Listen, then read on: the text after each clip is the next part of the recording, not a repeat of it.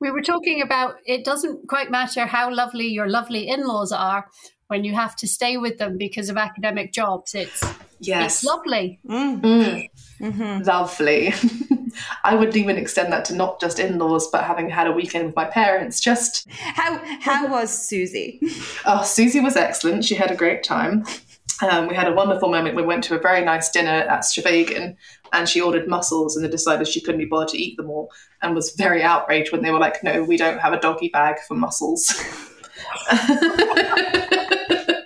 So she was just very disappointed. Oh man, could you imagine how manky those mussels would be? You know what she did? She went next door to there's like the chicken place next door, and she was like, "Have you got any Tupperware?" And they were like, "We've got a cardboard box." She's like, "I probably wouldn't hold the soup, so what would I do?" That's just fucking, I don't know, salmonella. Iconic. Iconic and salmonella, like, well, ready to happen. Fuck me. No, that's the same. I think my mother's getting more and more eccentric the last time I spend with her. So Nice. That's probably the same for Susie. I don't know. Yes, I think so. Yeah. It just happens. COVID has allowed people to truly be themselves in their own environment, and now they are coming out of their own environment. And I know I'm just as bad. We're all kind of going, oh, we're not socialized anymore. No, I don't remember how to function. Like, she was asking for Tupperware. My stepdad was trying to sneakily vape under the table, and it's just plumes of smoke coming out. And you're like, it's not subtle. He's like, can you see it? I was like, yes, go outside. What are you doing? On the other hand, my parents went full on zombie apocalypse prep. Like, Jim was that guy that, got all the toilet roll in, and they bought an extra freezer and all that stuff. But I spoke my mother today was outraged that they were trying to get their shop from Ocado, obviously, and they couldn't get anything frozen because the dry ice they just can't get it, they can't supply it. So she had to step foot in the supermarket today, and she was outrageous. I mean, it was still Waitrose, obviously. But fuck me, like, honestly, like, exacerbated all the natural tendencies. If there's a shortage of dry ice, can you imagine how dodgy nightclubs are going to be? Oh, fuck With nothing to kind of obfuscate everyone. Fuck me. I mean, wasn't there a time when they said that they could have nightclubs open but they couldn't play music? Wasn't that a thing at one point? I was like, what is the point of being in like a vomit-filled room without any kind of music at least? Praxis.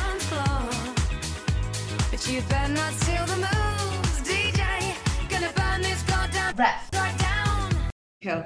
I will do the intro. Just get it up, because obviously I need that. I really, really want one of you to have a tiny keyboard. This is quite small. I don't know. For the intro. No, we have a different intro. This is the official bio intro. We then have the methodology kazoo. Awful. I'm sorry. Okay. Hello and welcome to Love My Praxis. Today we'll be talking about an area of the humanities that we all claim to understand, but that very few people actually do: the digital humanities. So we're joined by someone who seems to know what they're talking about, Dr. Kate Simpson, I presume. I didn't write that bit, Alex. I didn't like that. Yeah, I added it. Yeah, I don't approve of it. Dr. Simpson is a lecturer in information studies at the University of Glasgow. Kate's research focuses on 19th century European exploration in Africa and India, with a focus on digital cultural creation and curation. You wrote this. I love this. I know, but I can't fucking say it. There's a lot of C's in there. Focuses on digital cultural creation and curation. Why is that so? Say it 5 times. Why is that so hard for me to say? Fucking hell. Because you're very dyslexic. Oh, and Sorry, Kate. She is a project scholar for Livingston Online, which explores the life and legacy of Victorian explorer and missionary David Livingstone and those he worked with. But she's particularly interested in the role of women in these explorations of East Africa. Really sorry for absolutely butchering that. But welcome. But welcome. Thank you very much. Yeah, was that more or less okay? Or I mean, ignoring With the delivery, my but in digital cultural curation and creation. Oh yes. Yeah. Got to take a breath first. It's just hard, and they're so similar, kind of. And they all look the same, letters wise. And have I mentioned on this podcast that I'm dyslexic? I don't know. Literally every episode. Every single episode. Well, then you did an outstanding job, because 50% of that was proper academic-ese waffle. When, someone says, what do you actually do? And you explain it, and then they go away thinking, I know less than I did when I started. I mean, that's standard. And I think that's also maybe a thing with like digital humanities, because everyone's like, oh, I do that. And they don't. Yes. So in your professional opinion, what is the digital humanities? Ooh, in there with the gnarly question. Like we spend a lot of time on Twitter. Yeah, a lot of time. Is that digital humanities? Well, yes, digital humanities is threefold, and you have both scored straight away with the first one, which is primarily it allows us to communicate just with everyone about what we do, about everything, sometimes correctly and sometimes incorrectly, but it allows us to have conversations about the humanities in multivariant environments. Ooh. And by multivariant environment, do you mean memes? Yes, I have given a lecture using memes, and it was the most joy I think I've ever had.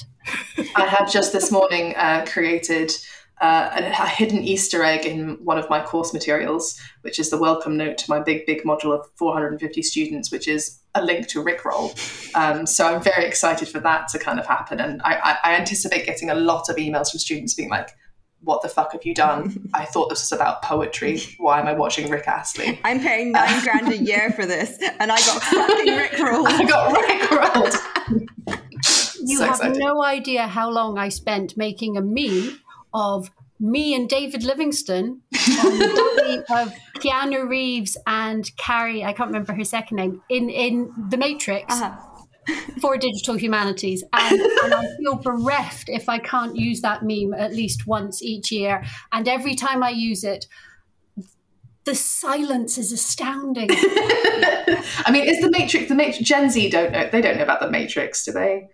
Like, isn't it? Do they really know about memes now? They do. I would say we're moving slightly beyond memes to using kind of TikTok videos and small kind of snippets of people doing stuff, as opposed to the more static memes. Yeah, I once I used to set a course activity at the end of a module, which was to create a meme of the module. And it was honestly excellent in terms of the amount of shit that came into my inbox that made me cry with laughter whilst marking. So good. Highly recommend it to anybody out there looking for how to fill their final seminar of the year. I'm deeply tempted now. You totally should. Sensing the Victorians? Could you imagine? It's called Embodied Victorians, actually. Oh, even better. But, yeah. No, I used to do a lecture on poetry poetics at Glasgow, which is teaching poetic meter through meme. And it was great because, like you said, there was silence. Yes, there was silence, but also the slowly taking out the phone to obviously end up on fucking Snapchat or something. And then just click. Yeah, and then like it goes full circle as the lecturer on memes becomes the meme. And yes, exactly. Yeah. But memes are brilliant because memes tell you so much about the person that created them and you know what they're interested in and what they think about. And clearly for me, The Matrix is somewhat dating me in time. Digital scholar of the digital humanities. But okay, so that was number one in terms of digital humanities, the use of Twitter and memes and TikTok. You said threefold. What's twofold? Their ability to share our research and communicate. And the second one is a means for us to calculate or compute our humanities research, and in that very wide kind of bracket involves distant reading, allowing us to do explorations across corpuses to find things that we wouldn't be able to find otherwise, to allow us to tell narratives that we possibly wouldn't usually be able to tell, because it's very hard for one person in one room to be simultaneously also in archives in Cape Town, Oxford, and Edinburgh all at the same time. And it's that functionality that it gives us as humanities researchers, which is intrinsic to digital humanities research. It's just being savvy enough to acknowledge the tools that you're using to do that research, and in the process of doing that, being aware that they are affecting your research. What's the coolest thing you found as part of your research? David Livingstone, the explorer, had a poodle called Chitane. Yes, this is excellent content. Not only did he have a poodle called Chitane, but obviously this is in Zambia and Zimbabwe, so places where one's poodle cannot be groomed to Crufts standards. So Chitane looked the same at the front and the back. And Livingstone wrote about how awesome it was because they would go to villages and his poodle Chitane would scare the bejesus out of the local dogs because they didn't know which end. So we have this awesome poodle who went quite sandy, reddish coloured over time because of the sun. And then here's the sad part. Here's your littlest hobo part. Chitane drowned trying to help people cross a river that was quite high in flood. So people were crossing the river and Chitane kept going back in the river. And obviously, eventually, the dog tired itself out. Chitane, that's incredible. And drowned. No. So there's a story with highs and lows for you. I honestly, I've been on such an emotional whirlwind in this last 2 seconds. I mean, I think we're going to have to put a content warning. Like, you know, the whole website of Does the Dog Die? Do you know about that? Where people put in, like, certain films and it tells you if the dog dies. I mean, that's the kind of trauma that I need warned about, to be honest. Content, though. Content, no, the dog dies. Okay. Yeah. And what was the third one then? And sorry, back to digital humanities. Come back to me on what the third one was. Find out later this episode. Find out later, yeah. Or through the magic of editing. Ooh.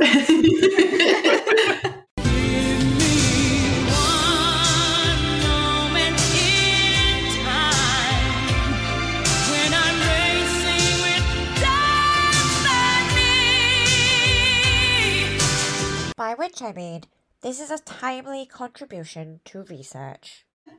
Okay, so maybe it'll help then if we get a sense more of like your approach to your work. So this is our, as we said, we like to curate a jingle for our guests. And because we have no musical talent and also no money to access musical rights, we use a kazoo. So the name of the game is kazoo. The methodology kazoo, sorry. So the name of the game is Name That Tune. We have selected a song that we will attempt to perform on the kazoo. You have to name the song and why it might be relevant to your work. If it helps, 90% of people do not guess their kazoo. Okay, right, let's see how this goes. My dog may also burst into the room because she finds the kazoo very entertaining.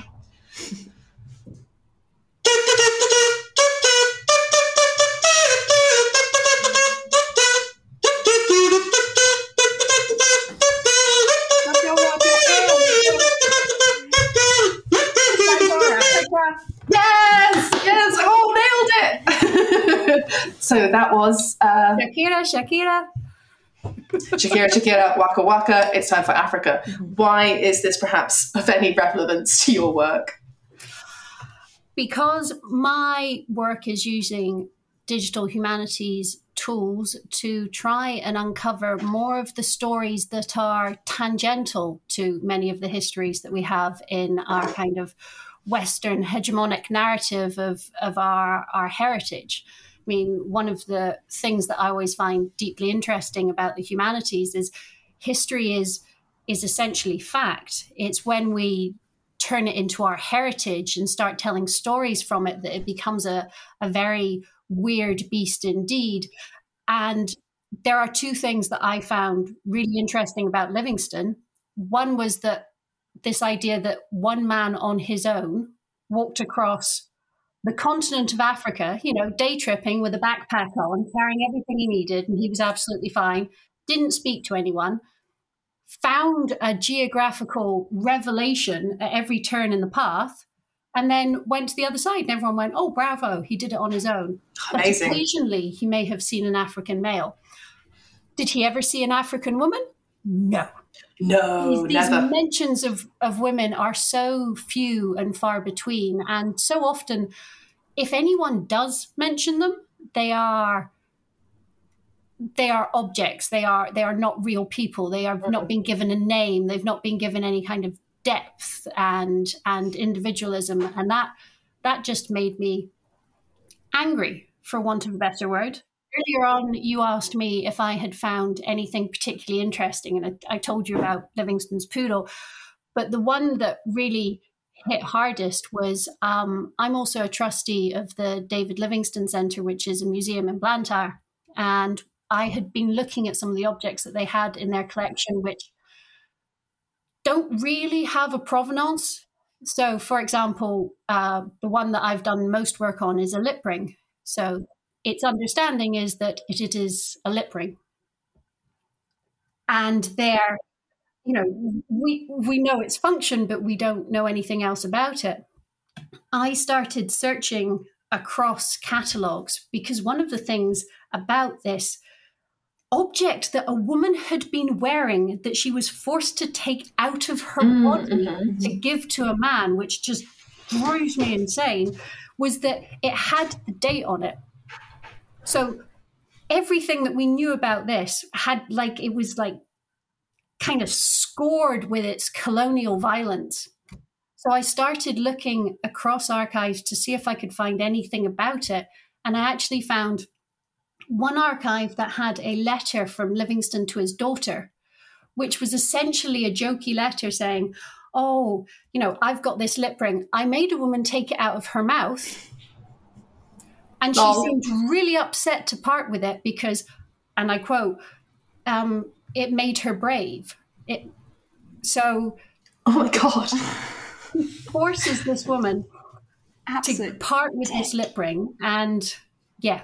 Well, that's outrageous. And then it's allowed to stay in the story as this present from this man to his daughter. So his daughter Agnes's name is on this lip ring, not the woman whose mouth it came out of. Yeah. Nothing at all to do with her.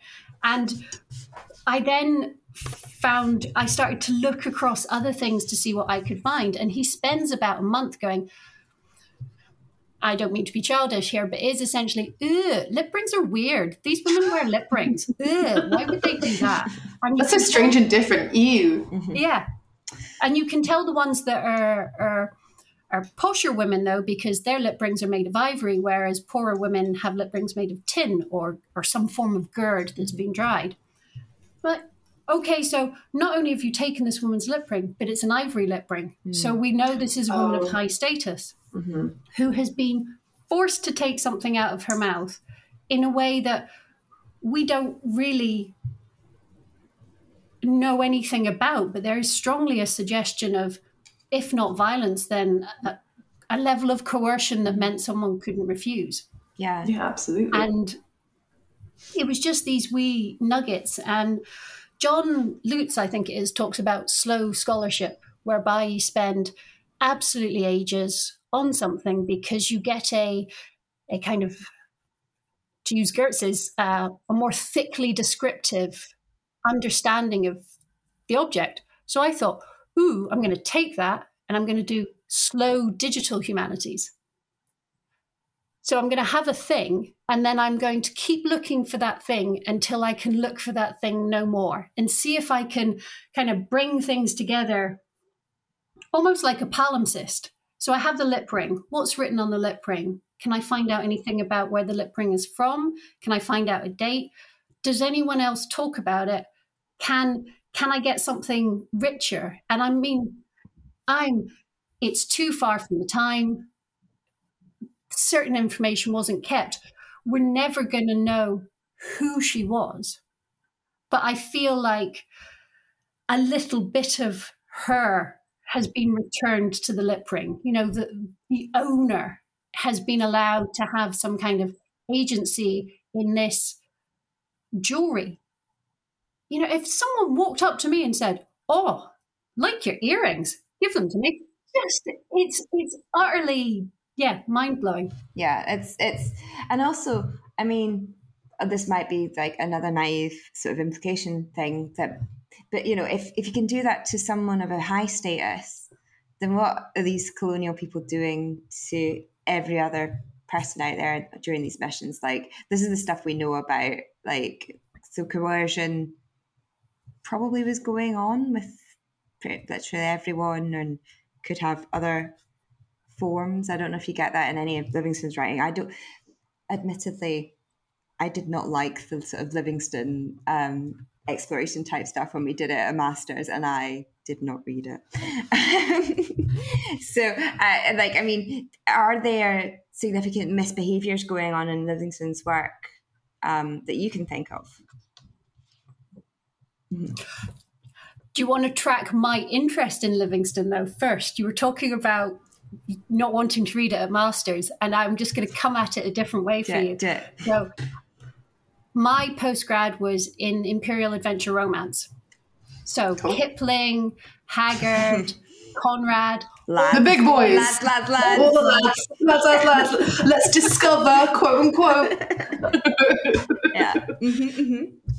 And Haggard had this really weird relationship with Theophilus Shepstone, who was the governor for Native Affairs in South Africa, and came up with a very eerily similar and specific to apartheid method of managing lands and people who lived on the lands. Now, Haggard thought that Shepstone he had a dad, but he thought Shepstone was the dad he never had, and that Shepstone loved him better than anyone. And you have these stories of H. Rider Haggard sitting around a campfire with Cecil Rhodes. He had some good ideas, apparently. And Shepstone, who was, and I'm thinking, how do people reach the point where their mindset is totally of that, this is absolutely the right thing to do with no questions? And one of the guys who worked with Shepstone, this is where it all links, one of the guys who works with Shepstone was Thomas Baynes, who was very famous watercolorist of the 19th century, was on multiple expeditions all over Africa, Australasia, and did really evocative watercolors, and actually very brilliantly for me was fond of drawing women in the background. So I've been of course, background though. Yeah. Obviously. Obviously. Come on, guys. Calm yourself, Alex. Baynes went on Livingstone's second expedition to the Zambezi. They fell out because Livingstone thought Baynes was low. What was it? A bit work shy. And what is your dog doing? Sorry, there's something in the bin. Can you get the dog away? Thank you. Carry on. We were at the Zambezi. We're at the Zambezi. We're all there together. And Baynes and other members of the expedition are all getting sick and getting malaria. She's coming the other door. We won't edit this. It's too good. Okay, sorry. Oh, sorry. Okay. That was brilliant. The pressure's on, you feel it, but you got it all, believe it. When you fold it up, oh, and if you fold it up, because this is Grant capture. Baynes expedition, go. Yes, Livingstone thought Baynes was quite work shy. You know, the fact that he had malaria was beside the point. So lazy. He also, Livingstone got really weird with Baynes and said, because you're part of the expedition, you can't draw pictures of people I don't like. Okay. So all your drawings belong to the British government and the expedition. And obviously Baynes as an artist went, well, that's a little bit of bullshit. You know, I do my work for the So, yes, they had a falling out. And so Baines left the expedition and then spent a seriously long amount of time trying to clear his name, because Livingstone, obviously. But prior to the Haggard era, you have Livingstone thinking, well, why did he go out there? What did he do? And it is that desire to... I see, so much of me thinks, like, get out of Scotland. he had a really, really hard life, and he did. And people do say, "Oh, Livingstone, he had a plan to be a missionary in Africa," and his soon-to-be future father-in-law said, "There's the smoke of 1,000 villages waiting to be converted to Christianity." And that's not actually true, because Livingstone was like, "Oh yeah, I'll go to China," and they went, "You can't go to the China because the Opium Wars that we started happened there, but we've not done anything bad in Africa, so you could go there." Yeah. Well, they tried to send him to the West Indies, and he went, "Oh no, there's too many missionaries there already." That's how he ultimately ended up in... No, that's already been colonized. I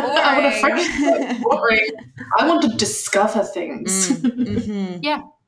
He was much more an adventurer than he was a missionary.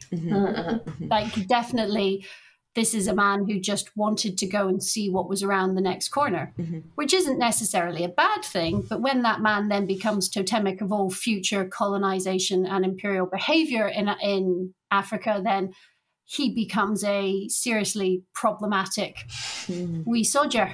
Yeah. And one of the things that he did was, to get money, he kept trying to prove what value there was. So he would take jewelry from people. He would have, places that were particularly good at ironwork or beadwork. He would acquire things so that he could come back to the UK and go, "Look at all these things they can make. If we have trade routes with them, we'll make money." Christianity, commerce, and civilization. And that's why we have the jewelry. Awesome. It's kind of a slightly different, perspective in some ways, rather than it being purely about the raw materials. I've not really heard of that before, in terms of it's the cultural artifacts that also prompted that kind of commerce relationship. From what I do a bit of resource culture stuff. So for me, it's the stuff I know it's more about those raw materials, like the gold or the different kind of copper and all that kind of stuff. If you're thinking about Zimbabwe and around that kind of area. But that's kind of interesting. I didn't realize that there was a sort of sense of actually they can produce these beautiful goods that we can then perhaps sell. Or was it also a sense of they're making beads, but we can make them better? Well, two things. He did try for the raw materials one. So on the second Zambezi expedition, he keeps saying to Richard Thornton, the geologist, "Go find coal." I'm having real difficulty finding coal. Go find coal. Go find it. Further. Come on, for goodness sake. Dig deeper. Come on. Fuck's sake. And on the other side, there is still this missionary character who is constantly trying to justify his presence there. And it's interesting that he very early on realized that people would be best converted by their own people. So, for example, translating the Bible into Tswana so that people could read it for themselves, and thinking that, yes, people would be best converted by hearing their own culture's interpretation of the Bible. He was absolutely up for that. And that goes hand in hand with look at these people who are... Oh, God, I hate this phrase, but waiting to be civilized. Such potential. Haggard called the Zulu people the Romans of the South, because he was certain, because they were so violent and they couldn't be civilized, they would ultimately die off. Civilizational integrity and all that. I took that in a very different way. I was that's actually, it's kind of, in terms of colonial descriptions, to compare something to a Roman isn't that bad. Oh, but now I see it's not great. Yeah. The fall of Empire Roman as opposed to as opposed to sort of founding of civilization Roman. I get you. Yeah. Okay. Cool. That makes more sense. Way more sense. Summer teaching prep be like. Sometimes all I think about is you. Late nights in the middle of June. But so you've mentioned the kind of the gendered aspect of this sort of heroic male individual. can women also be considered like explorers and heroes in this period, or are they just colonizers? Like, do they also get that kind of adventure spin? They can't be considered explorers and heroes because that contemporary Victorian society with such filters as John Murray, the publisher, was not allowed to see them as such. I mean, famously, Livingstone's wife, Mary Moffat, was absolutely decimated by the press because she had the audacity to be herself. Famously, she went to a dinner at the RGS and her husband wasn't there. And when they gave the toast to her husband, she stood up to take it. And the room was an uproar. How dare she stand up and this is the thing about why the digital has become so vital and the forensic to my research is that these women are there, but they're just so scattered. They don't seem to have been given the right to exist by themselves in the record, that we have to look for them like against the grain and across things. And you find out that when Livingstone initially went north from Kuruman, where his father-in-law's missionary station was, the groups that he were meeting were asking, well, where's Mary? Where's the woman that can speak the 6 languages, who's the daughter of Robert Moffat, who's the one we respect, who was born and brought up here? So she was able to allow him access to certain social groups that he wouldn't have had access to otherwise. I mean, there is the other side of that, which is Livingstone went, oh, if I take my wife and kids, no one will think I'm there to kill them. Yes. Yes, okay. Indeed. But that socio-political aspect just is so frequently ignored. It's when you look at Mary Slessor, the famous adventurer that she is, there's always this idea, oh, bless her, she went out and was Florence Nightingale. It's like, well, no, this woman was doing it all in heels with a petticoat on, meeting people. But at heart, though, whether male or female, it is still an aggressive form of exploration that still doesn't sit well. So, in a sense then, because the women were still there, but they're not necessarily in the record. So that's why you work with manuscripts instead of womanuscripts. That's Alex's. Oh. I stole it. Deep, very deep. You know that silence, that crushing silence we were talking about earlier? Yeah. It just happened. No, just I know.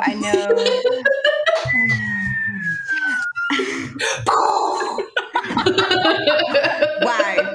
But I was interested, like, I'd like to go back to when you're saying about sort of Rider Haggard and stuff. So in Haggard, in King Solomon's Mines, there's some really interesting geographies / cartographies. I'm thinking about like the Boob Mountains. So interesting. So interested in the Boob Mountains. For those who don't know about the Boob Mountains, I'm going to say Boob Mountains as many times as I can. They're the mountains described in King Solomon's Mines are just shamelessly a pair of boobs. But there's a discourse, isn't there, in sort of Victorian exploration where it has to almost be kind of mapped on the female body in terms of metaphor. Does that happen in Livingstone as well? Like, why is 19th century exploration culture so pervy? Well, yeah, you have 2 kinds of weird fetishization of both the landscape and the people. On one hand, you have the deeply, deeply homoerotic fetishization of people like H.M. Stanley and famously My Kalulu Prince and Slave, where it's the body becomes representative of all, and bodies are oiled and glistening, and people become totally dehumanized, and violence is deep and meaningful, and both sides want it, and there is an accepted agreement, and you're one step away from, this is S&M porn that you are essentially writing. And it's kind of that wee man with a chip on his shoulder. That type of writing is very much I'm in charge and I'm the bigger person. So they're People all like incels. Tops. 19th century explorers are incels, right?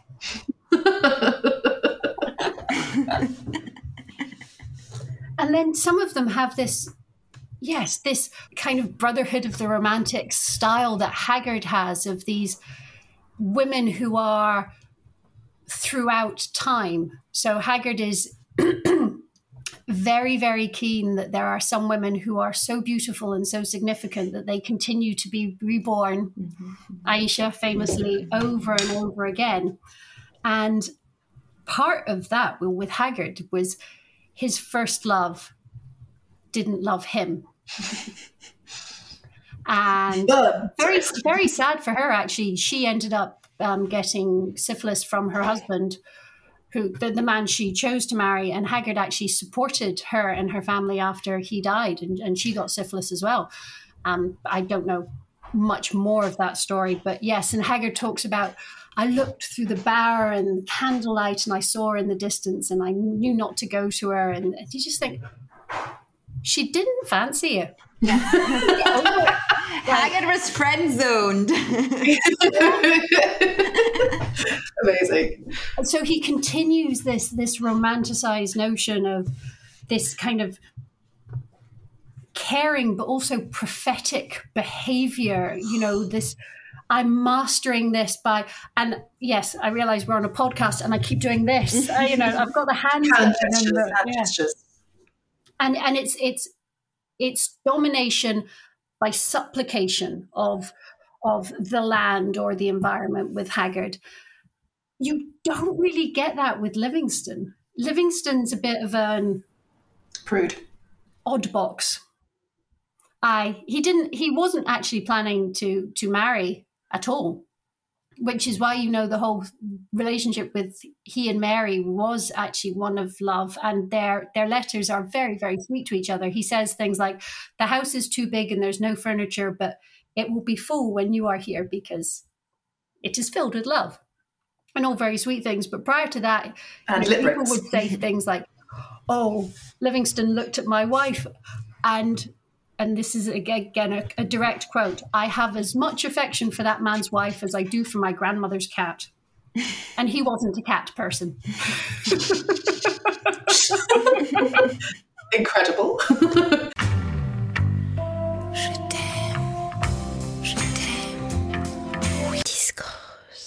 I mean, I think this takes us kind of slightly neatly into one of the things that we normally ask for as part of the podcast to kind of get more of a sense again about you as a researcher, which is your academic Tinder bio.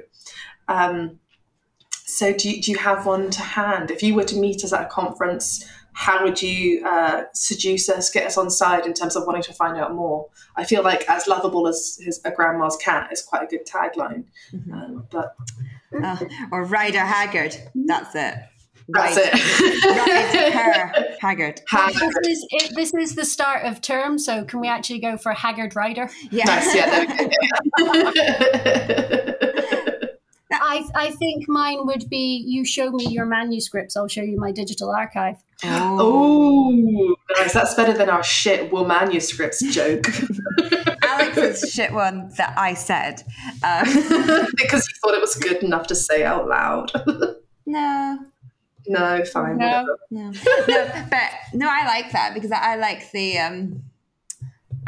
idea that you're going to do something with that manuscript, like that. You're the active person in that sort of exchange. So the top, then. Yeah, exactly. Definitely the top. Definitely the top. Topping the archive is definitely a talk that you need to do at one point. Yes. Okay, well that's the Tinder bio. Topping the archive. Excellent. I love it. Yes. No, I love it. Topping the archive. Sorry. We'll just take a moment to absorb that before we move on. Wonderful.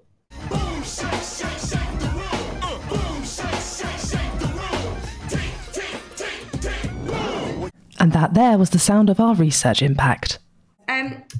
So we're going to move on to a completely unrelated question, I'm afraid. It's like, I was talking about Topping the Archive. I'm like, do I really want to talk about this? But anyway, Livingstone's little girl. All right, okay. To be fair, it's the next question. It just doesn't fit. Why was she so, important / ignored? Like, why did he seem to cut any sort of women from his biography? Like, obviously, his wife was just better than him. But what about his little girl? Well, Agnes is absolutely, the little girl, on a totally separate note, Agnes is absolutely awesome because she was one of the 2 people that set up the Scottish Geographical Society. Oh, nice. Royal Geographical Society said, no, you can't play. And she went, fine, we'll do our own gang. with blackjack and hookers. And this is the thing. Oh, no. Livingstone, after everything I've said about him, he does mention women. Okay. He mentions women quite a lot, but they get somewhat excised from the record. You have John Murray, and you have the man that Livingstone calls the Red Pen Man, who comes along and very actively, this is not a word, but Victorianifies. Oh, Louise, Totally a word. That's fine. We'll use that. Yeah, that takes his writings and makes them a very specific type of narrative. And this you have these men with these ideas reifying other men during this particular period in time, early Victorian to late Victorian, and they're constantly pushing each other to this similar type of behavior. And it doesn't necessarily represent everyone that was within that environment at that particular moment in time. Like Livingstone at one point writes to John Murray, his publisher, let's put some more tables in the back of missionary travels to make it look more scientific. And therefore justifiable. Yeah. Right. And then on the other hand, he's talking about women breastfeeding, and Murray's, you can't have that. No. Can't the only boobs allowed here are mountains. Mm-hmm. Boob mountains. Boob mountains. That's Shakira. Yeah. That is Shakira. Oh my God. It was and humble, so you don't mistake them. Confuse them for mountains. Incredible. Yeah. What a line. That might be one of my karaoke songs. So who was the little girl? What was her role in Livingstone's story? Livingstone's daughter Agnes was the one of his 5 children who he had most affection for, I think. Nice. That's probably a bad way to put it. He had the most engagement with. So he had a difficult relationship with his boys, one of whom, the oldest, Robert, ended up dying in the Civil War in America. Oh. At the age of 19, having fought on both sides, having sent a letter to his dad saying, don't worry, I haven't embarrassed you. I changed my name so no one knew that I was your son. And I always shot high. So... Yay! This boy, I don't want to upset you in your famous image, Dad. So I'm just gonna, really weird, horrible existence. But recently, I came across some letters where Livingstone was surreptitiously trying to find information out about his son through American missionaries and the American clergy, because his son was in prisoner of war camps. That's how he fought for both sides. That classic thing, the Civil War. You can stay in the camp or you can fight for us now. And was trying to find his son before he died. But just these whole familial relationships, which were allowed to be put on the back burner. And even now, I've forgotten the name of the charity, but the Church of England still has a charity for women and spouses of clergy, because when clergy choose to move, neither the church nor the government has a responsibility to look after the women or the children. And I was utterly gobsmacked to find this out recently.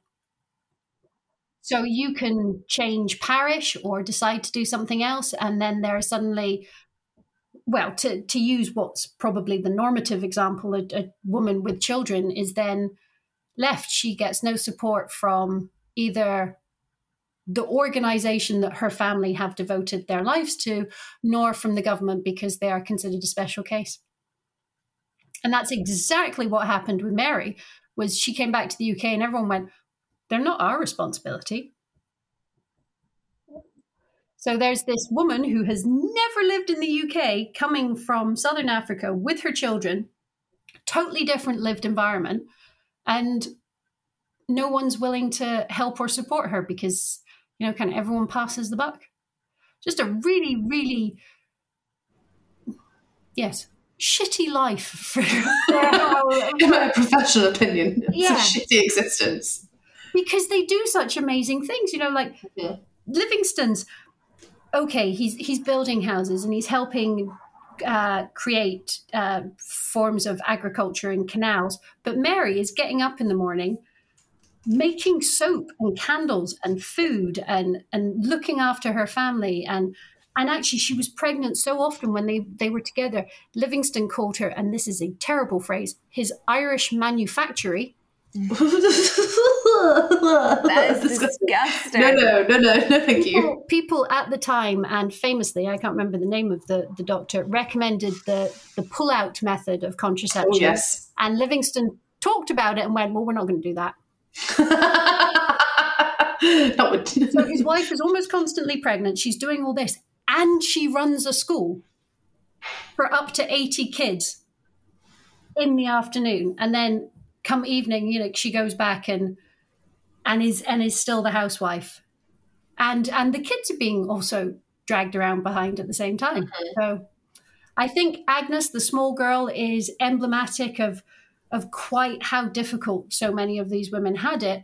It's just that Agnes is dead lucky because she then had the capacity within the Scottish kind of socio-cultural environment to stand slightly on her own 2 feet and go Scottish Royal Geographical Society and thank you very much. Live her own existence separate from the men that were in her life. Oh yeah, we should all live our lives like Agnes. I mean, not the first part, but that second part is good. So can you tell us something? What's a petticoat government, and can we vote for one? Is that a thing? And she smiled at me and she put my hand on her shoulder and she seemed to say, now, my little man, just do as the others have done and come with me. And that was Menenko, who was a chief on the Zambezi River. And Livingstone called her a petticoat government, by which he meant that she was making the rules, but some of those rules were superfluous or fluffy rules that she just made because she was a woman. Mm-hmm. Yes. Things like reproductive health. Mm-hmm. Yeah. Women we just go for such frivolous laws. I know, right? Imagine, wanting control over your own body right now. Imagine. Outrageous. Tim Gill, writer of what is the eponymous biography of David Livingstone, writes that the reason that he was held up by Menenko was on her period for 8 days, so no one could move.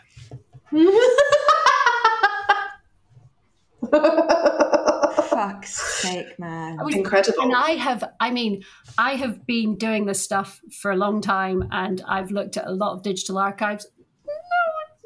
Nowhere does it say that. That is just a man going 8 days. Well, that's roughly... It'll have been because she's on her...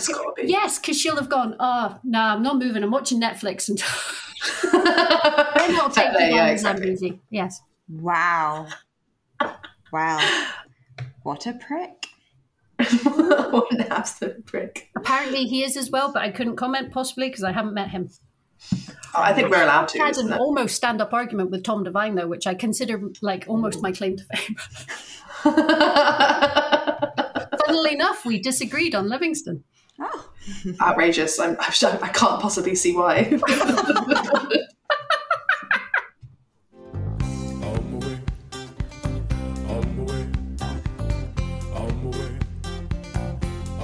Yeah, shit, Malenko's got a period again. Everybody stop! What were some of the actual rules and things, or what classified as petticoatness in the kind of fluffy affect that you're just talking about then? It seemed to be women who stymied men doing what they wanted to do straight away. And often when you actually kind of read kind of slightly tangentially across the letters, you always find out that there's a reason. Anytime they're held up by women, there's a reason. At the mouth of the Zambezi, there was this old woman, and she was always there, and she had, according to Livingstone, she had better geographical knowledge of the area than any of the Europeans who had been before. And she's standing there going, there are falls up the river that you cannot get past. What we now know as the Cabrassa Falls, you can't get a boat past them. Livingstone's kind of going, she's on a period, don't listen to her. Yeah. Even though she's old and definitely past it. Yeah. Well, then you can make some sort of horrible racial eugenics joke, because, I mean, they're Victorians. They probably think that they menstruate for longer as well.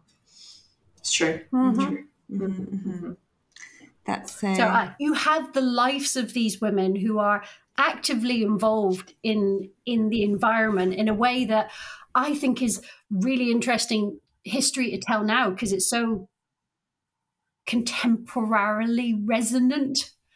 You know, we get stories in the paper and they're never the whole truth. And isn't it not much more interesting to know it wasn't one guy dressed from Rohan with a knapsack on, but actually a group of 60 people, some of which formed such close bonds with him, they stayed until he died, and then carried his body for 7 months. Like that friendship is so significant and has so much importance that Halima, who was Livingstone manumitted her, so he bought her out of slavery. There is some ambiguity about whether she knew that she had been bought out of slavery, or whether she thought she had just been bought. Yeah. Okay. Yeah, you might want to clear that up. Okay. But she was a really terrible cook, but she also scared the bejesus out of Livingstone, so he never told her. He just ate what she put in front of her. That's amazing. I love, like, the idea that maybe she knew, though. Maybe she was like, oh, this is shit, but you're going to eat it anyway. Oh, David hates this egg dish. I'm excited to see what he does. Yeah. Amazing. But when he was just about to die, when he had lost most of his teeth, and they had hugely run out of supplies, all kinds of supplies, and they were in the Bangweolo swamplands of what is modern-day Zambia, so really difficult terrain to cross. But Halima still manages to keep this one bag separate from everyone else, where she's ground up maize really, really fine, so like toddler food, so that David can have something to eat. So she looks after him, and she provides a form of sustenance that he can eat. But she's not important in history, though. No. Look at his journals. She's paid the same as the boys. Oh, damn, girl. That is surprising. But it's not our heritage that we're telling ourselves. It's not front and center, and it should be much more interesting. Like, now we can stop being quite so precious about our knowledge and stop sitting in ivory towers and go, actually, what makes this much more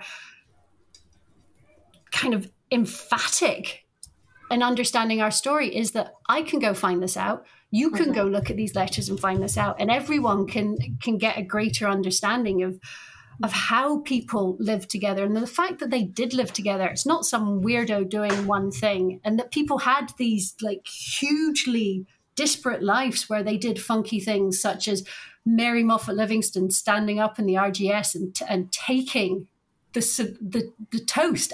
Even now, there are some sectors of our society who would be affronted that a woman would do that. I mean, look how recently it was before the female rector of St Andrews was actually allowed to join the golf club. It's like, And then you hear what's happening in Texas. Yeah. And you think, we are learning nothing, but maybe we would be more receptive if these stories were actually given to us in toto, and that we could find all this stuff out for ourselves, and we weren't just relying on a certain type of person publishing a book, which then becomes an orthodoxy forever and immemorial. Yeah. And is that the third point of what is digital humanities? It's the truth, baby. It's the truth. Excellent. Mic drop. Done.